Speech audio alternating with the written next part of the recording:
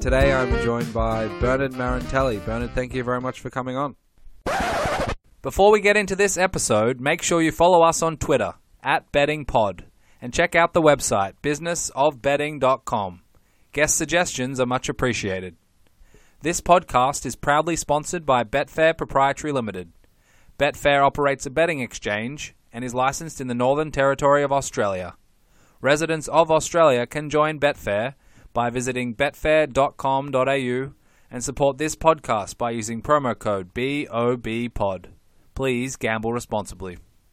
So thank you for listening, and I hope you enjoy this episode of the Business of Betting podcast.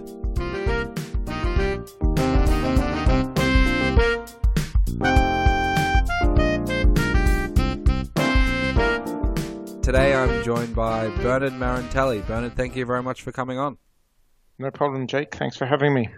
So Bernard, most will know you as the co-founder of Colossus Bets, but before then, how did it all get started for you in this industry?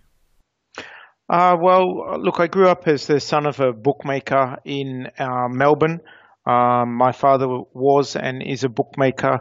His two brothers were bookmakers, and some of my cousins were bookmakers. So I grew up in a bookmaking family.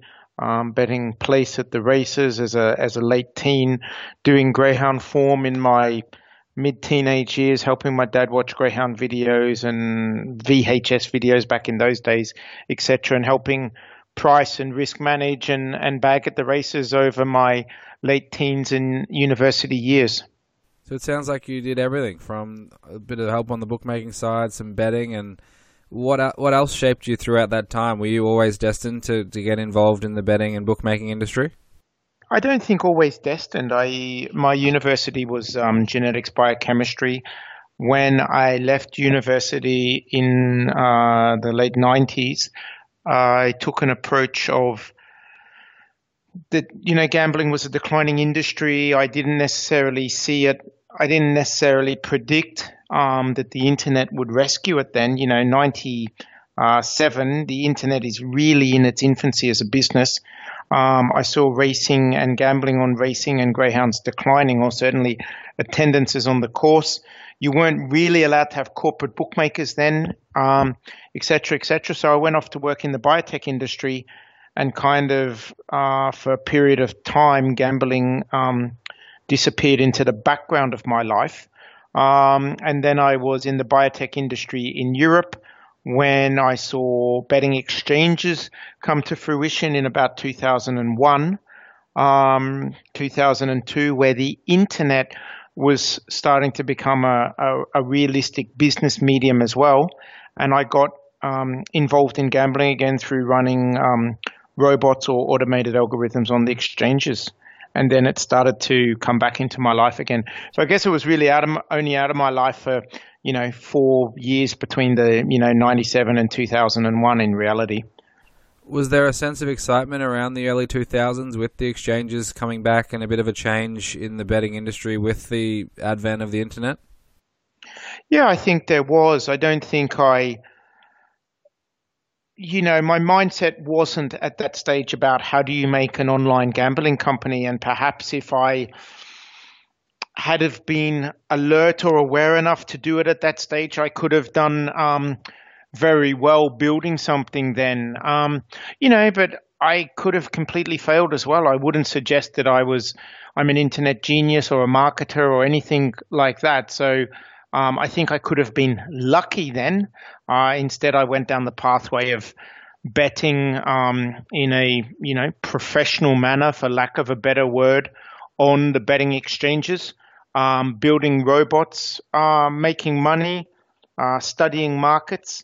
And look, at the same time as about then through 2004 and 5, I was betting systematically in high volumes and making good money. I was also thinking of getting out of biotech back into the maths, financial type side of the world. So I went off and did an MBA at London Business School. And at the end of London Business School, I went to Deutsche Bank and traded options for 4 years. But it was during those years of studying and not at Deutsche because I was flat out at Deutsche, but it was in those years of studying that I really focused on building better automated algorithms for the exchanges and started to bet in some of the multi-leg jackpots as well. So it slowly accumulated from 2001 with Betfair, but I think still in that period, my focus was on how do you make money gambling, not how do you build a product or an operator as your asset base. So what was your approach? You touched on a few things, and I'm guessing robots and algorithms and using the exchange in a systematic way to make money was probably not too common in the early 2000s. What were some of the things that you focused on to be able to grind out a profit? Oh, look, it's a really double-edged sword, Jake, when people ask you that sort of question, because you've got two issues. You can tell them something that is you've got two choices. You can tell them something that is false or uninteresting and makes you look like an idiot, or you can tell them the truth of what you did and have them come and compete with you or have them learn something from you. So it's really hard to explain what did you do exactly, because of course you just generate a wave of competitors. I think what I would say is that I think on average the benefit of some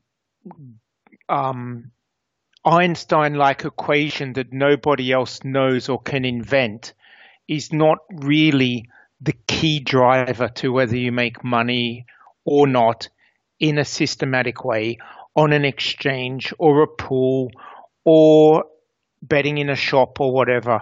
I think the key to somehow differentiate loss-making from profitable strategies is a lot more about being pedantic, being fast, having good data, cleaning the data, analyzing where you win and lose, making sure your analysis is statistically robust. You're not making decisions on data sets that are dirty or data sets that are not large enough to support the decision you're making. So I think more so, I think you need both to contribute to a profit. But I think if you don't have a good model, you're in trouble. But if you also don't have a pedantic approach, clean data, good testing, good analysis, good digestion of your data and clean data sets, I think you can get lost in a model. Take little examples. How much of your loss on an exchange is generated by the fact that exchanges may miss the suspend of a race? Are you making 50,000 a year betting pre-off, but losing 40,000 a year for bets that are matched marginally after the off, or bets that are matched during a horse playing up in the stalls? So that sort of diligence is very important when you look at your P&L. I know an example of a person who came to me one day and said, "Oh, Jesus Christ, I don't know if we're allowed. I don't know. In the modern world, you might not be allowed to say Jesus Christ. You might have to edit that out. But anyway, he came to me, and I'm quoting him. So in that sense, he said it rather than me. And he said, "Oh, I looked at my P&L, and I was making 100,000 a year last year, and 100,000 a year this year, and this year I'm only making 40,000." And I didn't realize what happened. And what actually happened was he made 100,000 on England 2 years in a row, and then he added America to his model, and he was still making 100,000 on England, but he was losing 60,000 in America, and he wasn't doing the significant digestion of his P&L to realize that his model didn't work in America. He just thought it works in England. I'll build it in America, or I'll expand it. I'll make more money. And it didn't. So it's that sort of simple analysis sometimes. What is your P&L jumps versus flats, for argument's sake? What is your P&L football versus horses. And you might think that, well, surely nobody is not doing that sort of analysis. But I do think a lot of people can look at a big headline number and not forget, or a satisfactory headline number, and not pay attention that there's components inside there that are loss making that they can eliminate or adjust to make better. Yeah, so do you think that approach that you've sort of taken us through there is possible for the vast majority of even semi or professional bettors, getting, access to good data, making sure it's clean, analyzing your approach and your system, being fast, all of those things? Is that something you would say that the vast majority of professionals out there could do? Yeah, look, I think there's a real mixture of data sets you need, or a real mixture of skills you need to be a professional. And I think that's to be a professional in anything.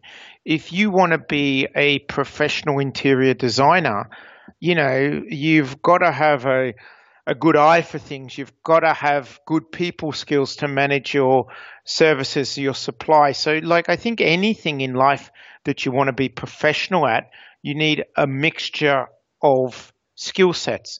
And I think if you want to be professional gambler, I think you need someone with the skill sets that wakes up every day and says, right, how do I make money today? What's the area that I analyze is my best way to make more money today, to fix my EPL model or to expand my EPL model onto La Liga as well. You need a business person that can go and say, hey, I'm going to get a access point for Pinnacle or Matchbook or wherever you want to place these bets. You need a mathematician that is kind of in love with numbers, and he says, right, I'm going to look at a model and find out, how do I predict this price or this price movement? Do I predict the price fundamentally? Do I predict it behaviorally, etc.? And let's be clear, the mathematician who does that doesn't have the skill set or the drive to say, what is the next piece of business? Do I fix the model in England or do I expand the model to Spain?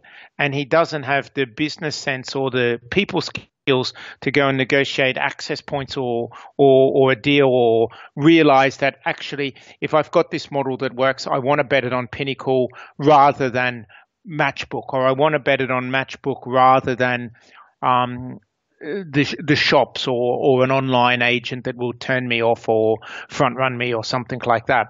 So really, if you want to get outside of a hobby scenario, you need to really have someone, you really need sort of 2 or 3 people that almost have different skill sets and different personalities. And that creates a lot of friction, because the driven guy comes in every day and says, right, why the hell haven't we done B or C? And the guy says, oh, well, because I found this really curious piece of, intellectual thought process of how do we model this part of the EPL better, and I got lost in that for a week.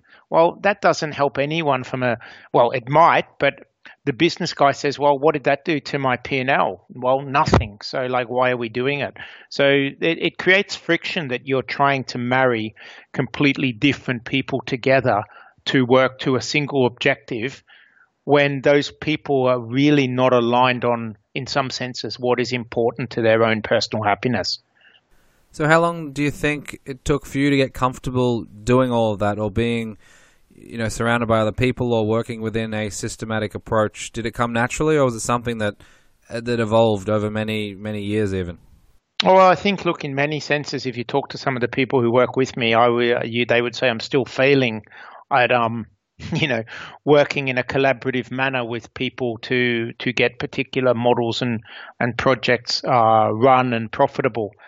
I think I succeed to the level I succeed, and there's certainly more successful groups and much bigger groups, and there are smaller and less successful groups. So I think, I've done well in that sense, or well enough. I think I succeed because I am enough of a mathematician to control the modelers And I know that sounds like a horrible word to say you have to control someone, but to let's say to understand and motivate the modelers, I'm enough of a business person to get the deal, so I kind of can overlap the 3 or 4 pieces that you kind of need to run one of these groups well. And I think if I look at some of the people who run other groups, and when I say groups, sometimes it's one person becoming a group of 5, and I'm sure people have read articles on syndicates like Tony Bloom that probably allegedly have 300 and 400 people, working for them. So I think this, the growth from 1 to 400, requires a person that's driven and a person who can knit together those skill sets. So I'd say it evolved for me because, my first robot was written with a long-term school friend. He was a programmer. I was a gambler and mathematician of sorts and studier of exchanges and ecosystems of sorts. And we threw together a little model that placed some correlation bets between various markets and kind of said, well, if the correct score market indicates 4 goals and the 1x2 market indicates 3.7 goals, well, these markets are not perfectly correlated and probably they should be. Well, those were the sorts of things that you could make money off in 2004, but you couldn't make money off in 2008. But you'd already made enough money to kind of think, well, where do you go next? Which piece is broken now? And it's not to say that you were a mindless arbitrager in those days, but you arbitraged by correlation in real terms. And then over time, you started to realize which one was wrong, and you would participate more selectively rather than just participate in a correlated manner. So I think models evolve. And I know people who made a lot of money in the early days, they never managed to evolve. And, they're driving Ubers now. I mean, that's an expression. But, they're not making money anymore gambling, and they're really tinkering around the edges now. So I think you have to constantly be moving and saying, you have to move to maintain your position, and you have to really move to expand your position, I think, because the barriers to entry are lowering all the time. When we first built robots for Betfair, we bet in a screen scraping manner, which was a barrier to entry to a lot of people. A few years later, Betfair gave an API with an Excel plugin. Well, basically anyone could now build a VBA with a Betfair API and send 10,000 bets a minute to the exchange. So that removed the barrier to entry, which meant we had to move on and get better and faster as well. So can you talk through seeing and understanding what's happening in betting markets, whether it's the exchanges on the back and lay side, especially close to jump time or close to tip off or whatever it might be, or global betting markets moving, or Asian handicap markets changing.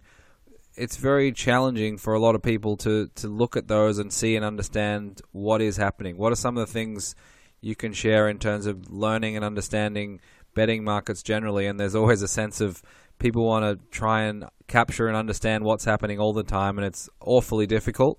What is your feeling on some of those topics? I think it's always evolving. I think if you look at a scenario where you say, when the exchanges first came in, the exchanges followed the bookmaker, because people would think, well, if it's 4-1 with the bookmaker, I can offer 4-1 and a bit on the exchange, so that's fine. And then a few people said, well, yeah, but they don't really get favorite long shot bias correct. And then professionals came in and said, well, this is mispriced. So then the exchange markets got a lot better and the exchange markets drove themselves. Well, then the bookmaker price decided to follow the exchange market. And they said, well, if the exchange is $9, I can be 7-1. Well, then people manipulated the exchange market to get the bookmaker price. So then the bookmaker said, I need to be careful here. Then I think you saw a phase, and I think we're currently potentially still in that phase, where bookmakers may actually manipulate minor exchange markets to drive alleged arbitrageurs to come in and bet with them at a wrong price. but they are the ones who have generated the wrong price by moving a Division 2 Spanish game from 1.9 to 1.8 for $400-500, leaving 1.85 on their website, capturing $4,000 or $5,000 from arbitrageurs who think they can hedge out of that position 4 days later when the market becomes liquid, and find that they can't hedge themselves out 4 days later. So I think, in many senses, when something becomes the prevailing wisdom that exchanges follow bookmakers, well, that's the time that it starts breaking, and people say, well, bookmakers will follow exchanges. And once the prevailing wisdom is bookmakers follow exchanges, you'll find someone that's trying to take advantage of that prevailing wisdom. So I think you always need to look to be a little bit ahead of the arms race in what is you need to be a little bit of contrarian to win and stay in front in some senses. And do you always feel like you need to know why something happened, or you need to be able to explain or understand what's happening in those markets? Or are you happy as long as you're ahead of it, you're using it to your advantage, and you understand to the extent you need it to win, that's more than enough for you? I am much more comfortable when data tells me something and I can intuitively, I either predicted that the data would tell me that, or I can intuitively find a reason and an explanation of why that would be the case. I'm concerned in a situation where my intuition says A should be the most profitable strategy and minus A is the most profitable strategy.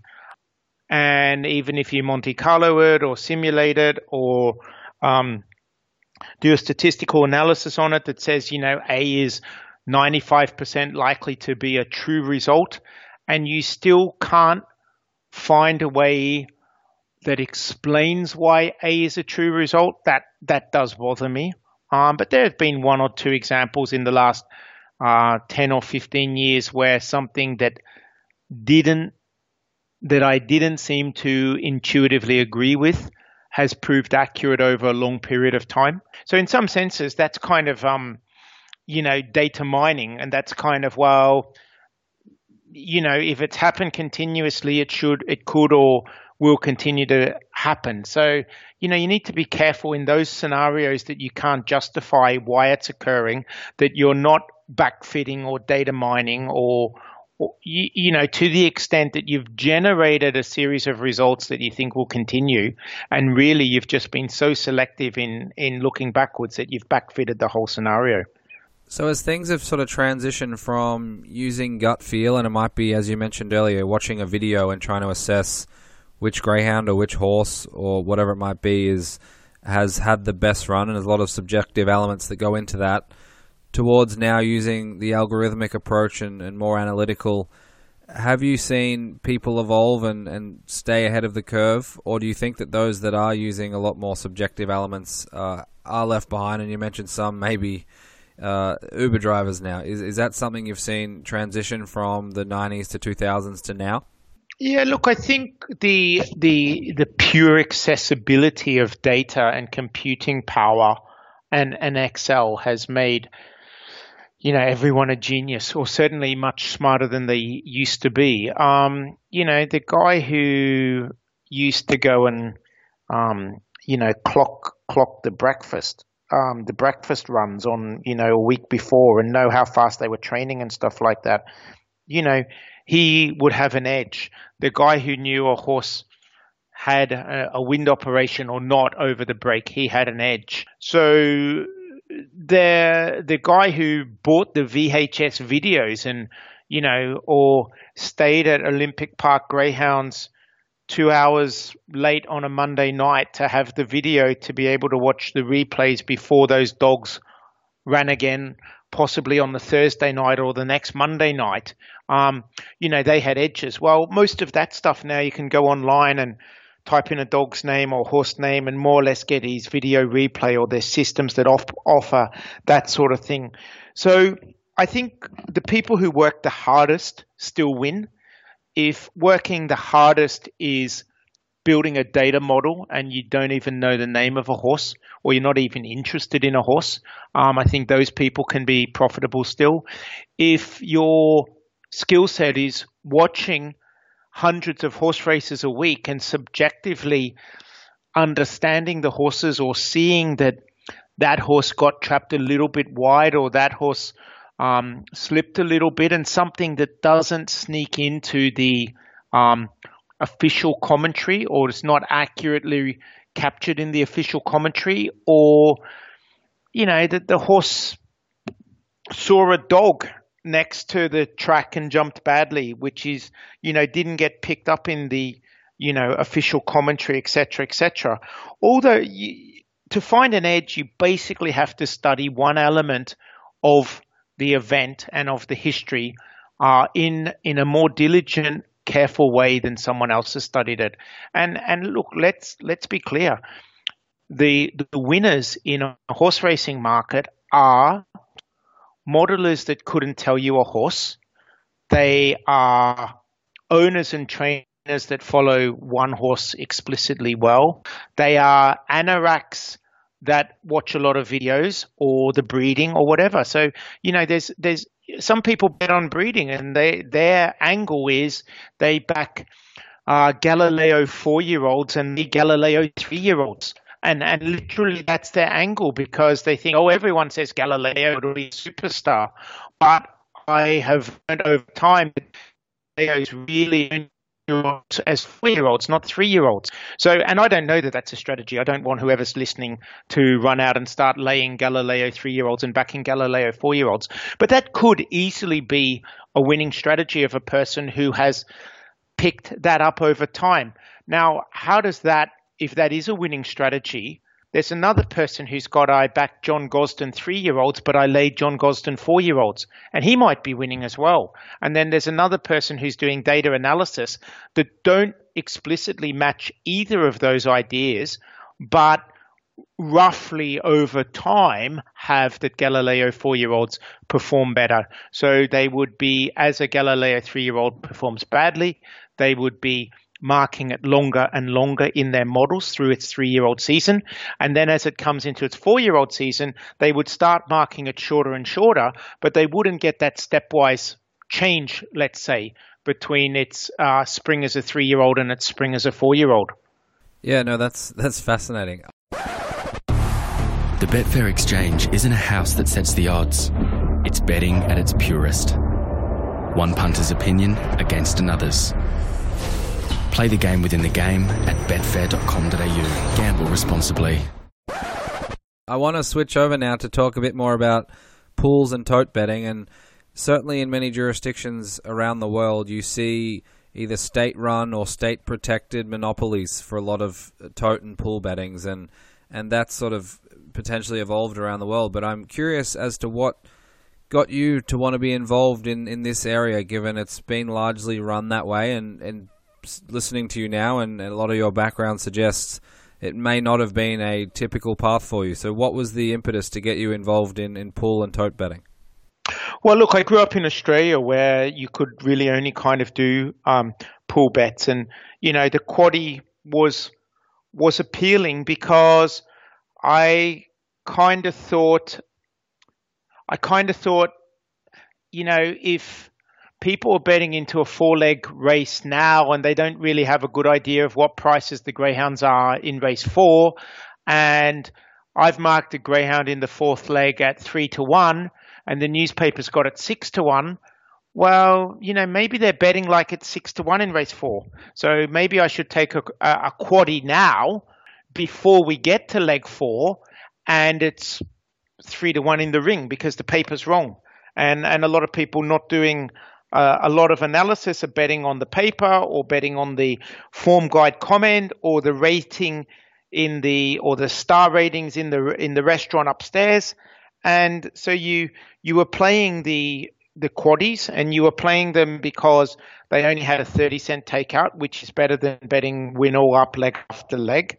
And you're playing them because you think some of the greyhounds are mispriced and et cetera, et cetera. So I was always sort of messing around with wins and trifectas and quaddies and all sorts of things. And I think maybe in my first 6 or 7 years, I had an edge, but I had no bankroll management. I was working for my father. I was a university student. I was earning, I don't know, $300 a week or something like that. And I'd regularly have $400 or $500 on a Greyhound. And sometimes you'd have $500 on a Greyhound where you only had $400 in your pocket. Because if you had no money and you were a student kind of living week to week, bankroll management kind of didn't exist, because if you suddenly went $100 into the red, you just wouldn't bet for a few days. You'd work for a few days and you'd have your $100 again. I think so. I was in those jackpot bets, and I was playing them a few times, and there used to be a big six that rolled over.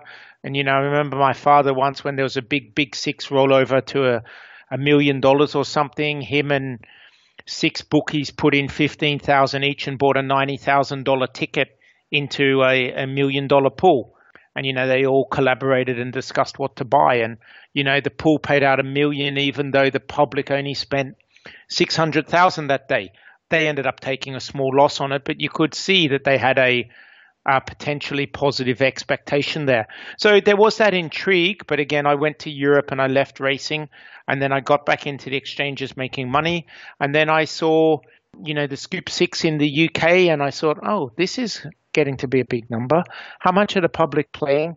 How are they playing? Actually, I'll have a bit of a go at this. So I started to play the Scoop 6, and I was lucky enough to win the Scoop 6 the first time I ever played it. And then I thought, well, how easy is this? So I started to play it, borderline religiously.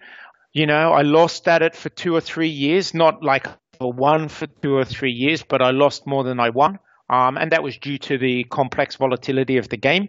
So I learned more and more about bankroll management, and I got better at predicting how to play it. And, I became more focused on complex exotics, because I guess there was a realization that the retail people that are playing those pools find them particularly hard to play well. So I think I expanded into that area. But again, there was an arms race, and I look backwards and I see the pen and paper merchants that I put out of business, because I was perhaps one of the first automated people to get into a bit of that space. And now I've seen other people come into that space and start to put me out of business, or certainly make it much harder.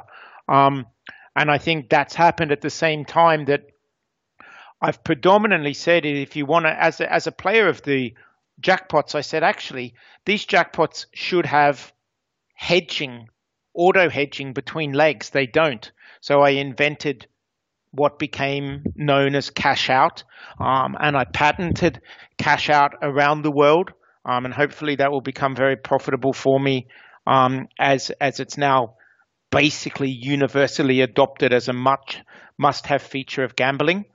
So, I looked and I said, well, if you play these pools, why don't, when it rolls up to 4 million, it returns to 100,000. When someone's won it, the public don't play. Why don't you put up £1 million guarantee? So I kind of got this idea of guarantees. I got this idea of cash out. And I got this idea of, when there's a big pool, Dad and his 8 mates put together a ticket. Well, and these students who used to be at university together, one guy's still betting 80 quid a week on a particular game.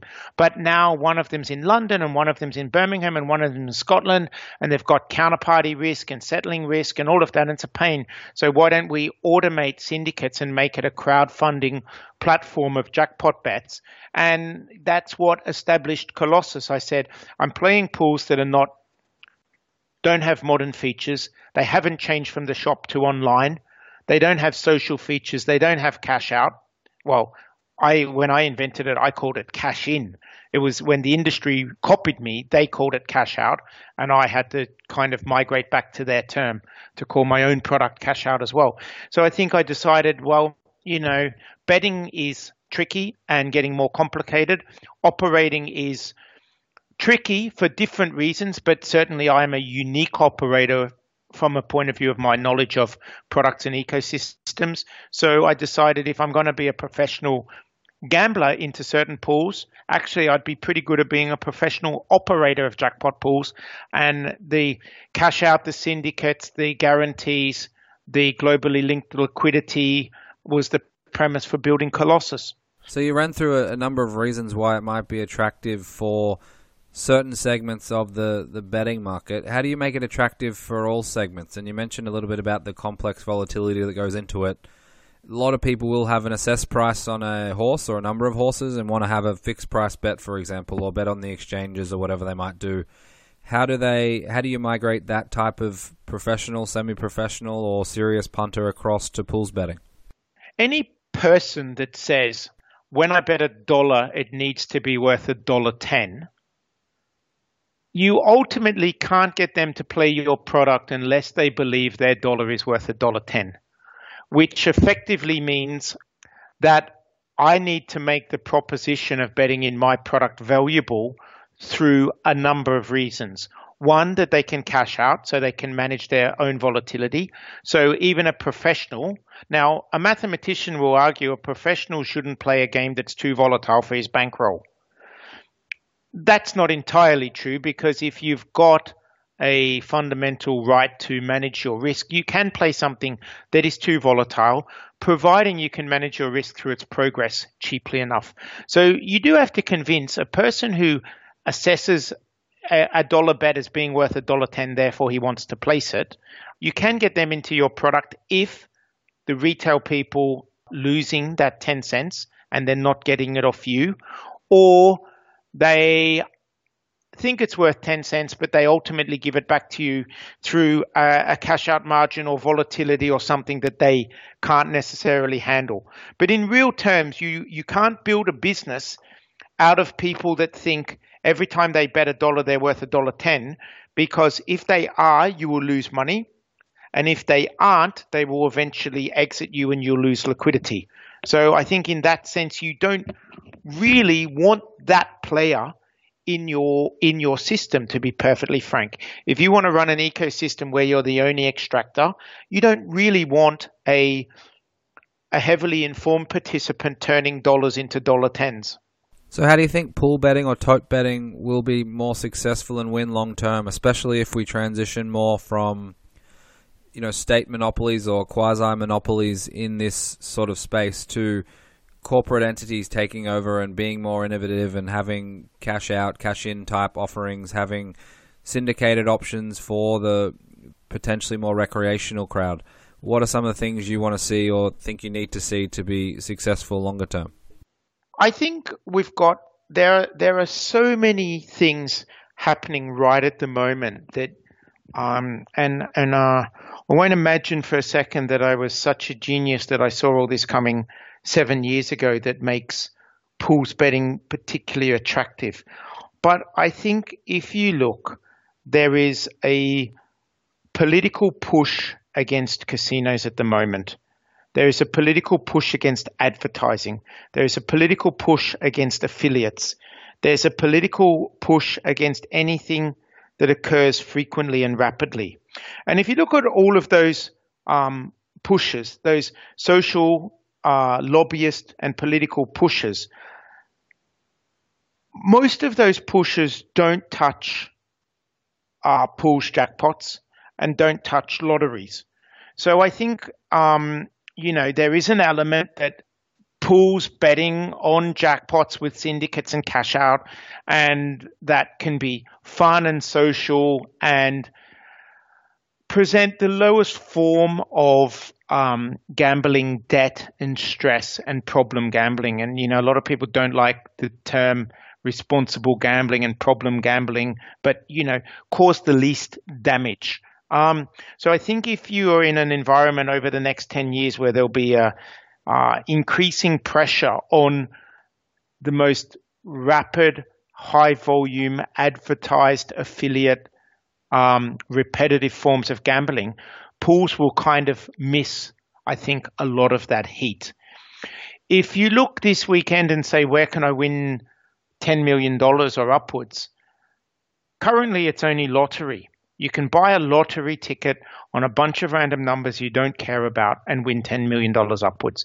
And you can spend your $2 and do that. I want to have a football pool and a racing pool where you can win $20 million. So on a Saturday, you say, actually, I'm not going to buy a Euro Millions ticket. I'm going to buy a Colossus 8 correct scores football ticket. And it's 8 correct scores on 8 football games that I want to watch anyway. Or I'm going to watch 4 of them anyway. And after 6, I might get a cash out offer of $500,000. And after 7, I might get a cash out offer of $3 million. And at halftime of leg 8, I might get a cash out offer of $16 million. Well, you know, that's newsworthy, it's lotto worthy, it's reality TV worthy.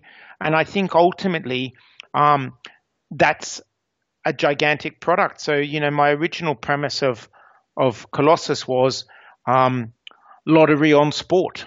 You know, I almost called it Sport Lotto, but someone else had already registered that domain. But I think in real terms, you know, the future of pools betting in one sense is that, and where it's also very helpful as well. All the bookmakers at the moment are running around trying to avoid professionals. We've got a court case here in the UK at the moment where Bet365 are attempting not to pay out something like £1 million prize for a 19-year-old female university student who logged in one Thursday afternoon, deposited £20,000 and bet 700 five-folds in 4 races at Wolverhampton that evening. You know, and I don't know the details of the case, but I'm going to guess that a professional player had formulated that account and worked with that girl to place those bets. And, you know, I think there's a lot of contention there about, is that a fair bet, not a fair bet? Who should win this case? Who will win this case? And I think 365 probably should and will win this case. And in fact, I think they're probably short odds of winning the case. And I think they probably should be short odds of winning the case. But when bookmakers are trying to avoid those sorts of problems, and bookmakers are trying to avoid sharp players, I think there's a space for the jackpot pools. You know, a bookmaker can take a bet at 3-1 off a sharp player and say, okay, I played him a few times. He was too sharp. I'm going to limit him or ban him. And there's a whole other discussion about whether that is legal or should be allowed or whatever. And there's political pressure potentially to put a minimum bet liability. In Australia, there is. In the UK, there isn't. I suspect it might come in the UK. But what I think a bookmaker doesn't want, and they already limit this by putting a maximum payout of $1 million per person, and some of them have a maximum payout of $250,000. And with those sorts of limitations on accumulators, I think there is a natural space as well for a bookmaker to operate a pool for the very big payouts. Yeah, and within that, I want to get your sense of the trajectory for the racing codes, you know, thoroughbreds and greyhounds and harness versus sports. Obviously, sport is much more global. You've talked about gathering all that volume up within your certain offerings and products. What is your sense moving forward as to what will be most popular or most viable longer term? Is it sport or is it racing, or can they both all work together? No, look, I think ultimately long-term sport crushes racing.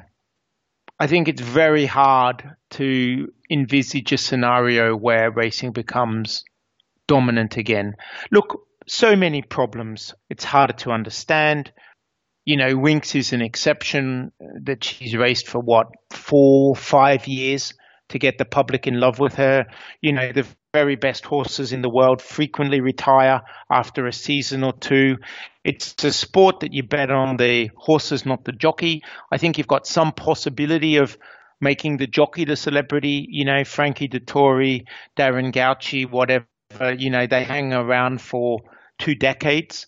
You know, Lionel Messi and Ronaldo are global figures, like properly global figures. They play football for 15 years. There's a passion, a lifelong passion behind a club or a sport. I think it's very hard to generate that sort of lifetime passion around a horse that runs for 2 years. You don't follow Man U. You can't follow David as a trainer, like you follow Man U as a team, that love of, I mean, you might like him because some of your big wins came from him, but there's not this religious infatuation with a horse or a trainer. So I think there's many reasons why racing fails as a global entity and will continue to fail. But I don't think that means it goes to zero. I mean, I think the race courses are doing a much better job of having a social environment where people go for a good day out and bet $100. Okay, fine. It's not 20 years ago where you had 5,000 anoraks betting $500, or compulsive gamblers or degenerate gamblers, which have all their own reasons and problems that should be stopped as well. But if you look at the pure volume, now you've got a lot of younger people going racing, but just betting socially, and when they leave, they never have a bet on racing again. Whereas those same people are betting on football possibly every weekend or many weekends. So I don't think horses ever reverse and go past sport as a betting medium again, or certainly not in the next 20 or 30 years. So, and I think in that sense, it's about maintaining or stemming the decline rather than ever becoming dominant again. So one last question for you, Bernard, and I very much appreciate your time. This is more industry general, more than specific to any pool or bookmaking. With the industry as it is heading now, with a lot of consolidation, a lot of big bookmaking groups, and a lot of people who know Paddy Power, they'll know Paddy Power Betfair, they'll know Paddy Power Betfair that has Sportsbet in Australia. Now they have FanDuel in the US. They have the daily fantasy platform Draft. So that is certainly a consolidated group. You mentioned earlier Bet365, and anyone that goes and looks into their numbers, this week or this month, and what they've done recently and the growth they've had over even the last 12 months is enormous. What do you think this space in this industry generally is going to look like with a lot of the consolidation that's happening, a lot of the changes with the US market, and MGM, GVC, for example, teaming up for a joint venture? Are you expecting the bigger to get bigger and that to continue in that path, or what else can we expect in this space? Yeah, look, I think generally the cost of regulation and the cost of acquisition is going to get harder. And I think if the cost of regulation and the cost of acquisition of players and AML and all of that is all going to become more expensive, I think the big get bigger because they've got economies of scale. I think if you look over the last decade or so, some people got big in grey markets and then legitimized themselves. So you may still see risk profiles where companies come through from small to big or from nowhere to big through innovation or through grey markets or through, let's say, less expensive controls than full compliance with the various regulations, etc. And as they succeed, they make themselves whiter than white. So, but I do think generally the big will get bigger. I think America is particularly interesting because I think America is very litigious, and America has a very strong patent law and patent protection. So you're going to see a lot of things in America where you can't just copy someone who innovates. So America will protect the innovators. And we've seen recently where an anonymous group of organizations, which would almost certainly be a consortium of competition, tried to get a patent that was granted to Game Account Network, GAN, invalidated. And the patent, in very simple terms, was a patent that said, if I have bonused a person in a physical casino, the mechanism for storing that data and moving that data to his online account and allow him to share his comps and his bonuses between an online account and a physical location is patented. And of course, maybe it had been done, maybe it hadn't been done. Maybe there was prior art, maybe there wasn't, maybe it was inventive, maybe it wasn't. Maybe kind of ultimately didn't matter because the patent office in North America granted it. It was disputed by a bunch of people by saying, well, there's prior art, this, that, and the other. There was a case regarding it, and Game Account Network managed to enforce a patent that I think on average people might have said, I don't see how that's enforceable. Well, now Game Account Network are going around to all of these people and saying, guys, we've already enforced this. You better pay us or make another very expensive attempt at invalidating this, which will probably fail because we've already won once. So when you look at that, and of course, it's a bit annoying because you'll have a lot of people running around America saying, oh, I've got this patent and that patent, and they're all a bit opaque. But I do think you'll see people in America have particular strengths. I think patent holders will have a lot of strength. I think the racing content people will have a lot of strength, because if I run a sports book in America and I don't have racing content on Breeders' Cup, on the Triple Crown, I want to have a bet on that. It's on TV. It's the headline news article on national NBC and ESPN, et cetera. And I am on I say DraftKings account because they don't currently have racing. Well, I'm on a DraftKings account. I can't bet on racing. So today I have to open an ExpressBet account or a TVG account. And I'll go to TVG and I have my race bet. Oh, I'm on TVG now. Actually, they have a FanDuel Sportsbook. Actually, I can just bet on the FanDuel Sportsbook here. So I do think, people who have the full suite of content will be in strong positions. And I think in places like America, the full suite of content is not necessarily liberally available to everyone through either supply of data, supply of product, or supply of patent and intellectual property. So I do think places like America will be a different battleground from places like Europe, which I guess for the moment is the, gambling mecca of the world in terms of liberalization and competition, because while Hong Kong and Australia and Japan in many senses are gambling meccas, a lot of those still are quasi-monopolistic in how they operate. Yeah, absolutely. No doubt. It's an interesting space to keep an eye on with changes happening, right now in the US. So, Bernard, I want to thank you again for your time. You're relatively active on Twitter. What's your Twitter handle for those that want to get active with you? And also, what's the best way to get started with Colossus Bets? So I would actually have to log into Twitter to tell you what my Twitter handle is. I don't know if it's at Bernard Colossus or at Colossus Bernard. So I'll drag it up on my phone while I'm here, and it is at Bernard Colossus is my Twitter handle. Look, in terms of if you want to play the Colossus pools, see what the cash out features are, etc. Look, I have about 50 partners feeding into my site. I cover a lot of jurisdictions. So I think, Google look for it. But, my big partners, if you're in Africa, play with Betway, play with NairaBet. If you're in Ireland, play with the Tote, the Irish Tote. If you're in the UK, Betfair, Matchbook, BetDAQ, Boyle Sports. If you're in France, BetClick. If you're in Europe, Bingo. If you're in Sweden, Betfair. If you're in Finland, PAF. If you're in Russia and Eastern Europe, it'll be Marathon shortly. If you're in South America, go to Apuesta. So a whole mixture around the world. As I say, I'm with about 50 operators now, but I guess the big ones are, Betfair, Paddy Power, BetClick, and Betway in Africa, I guess are the biggest of those. Awesome. Thank you very much, Bernard. Not a problem, Jake. Thanks for your time.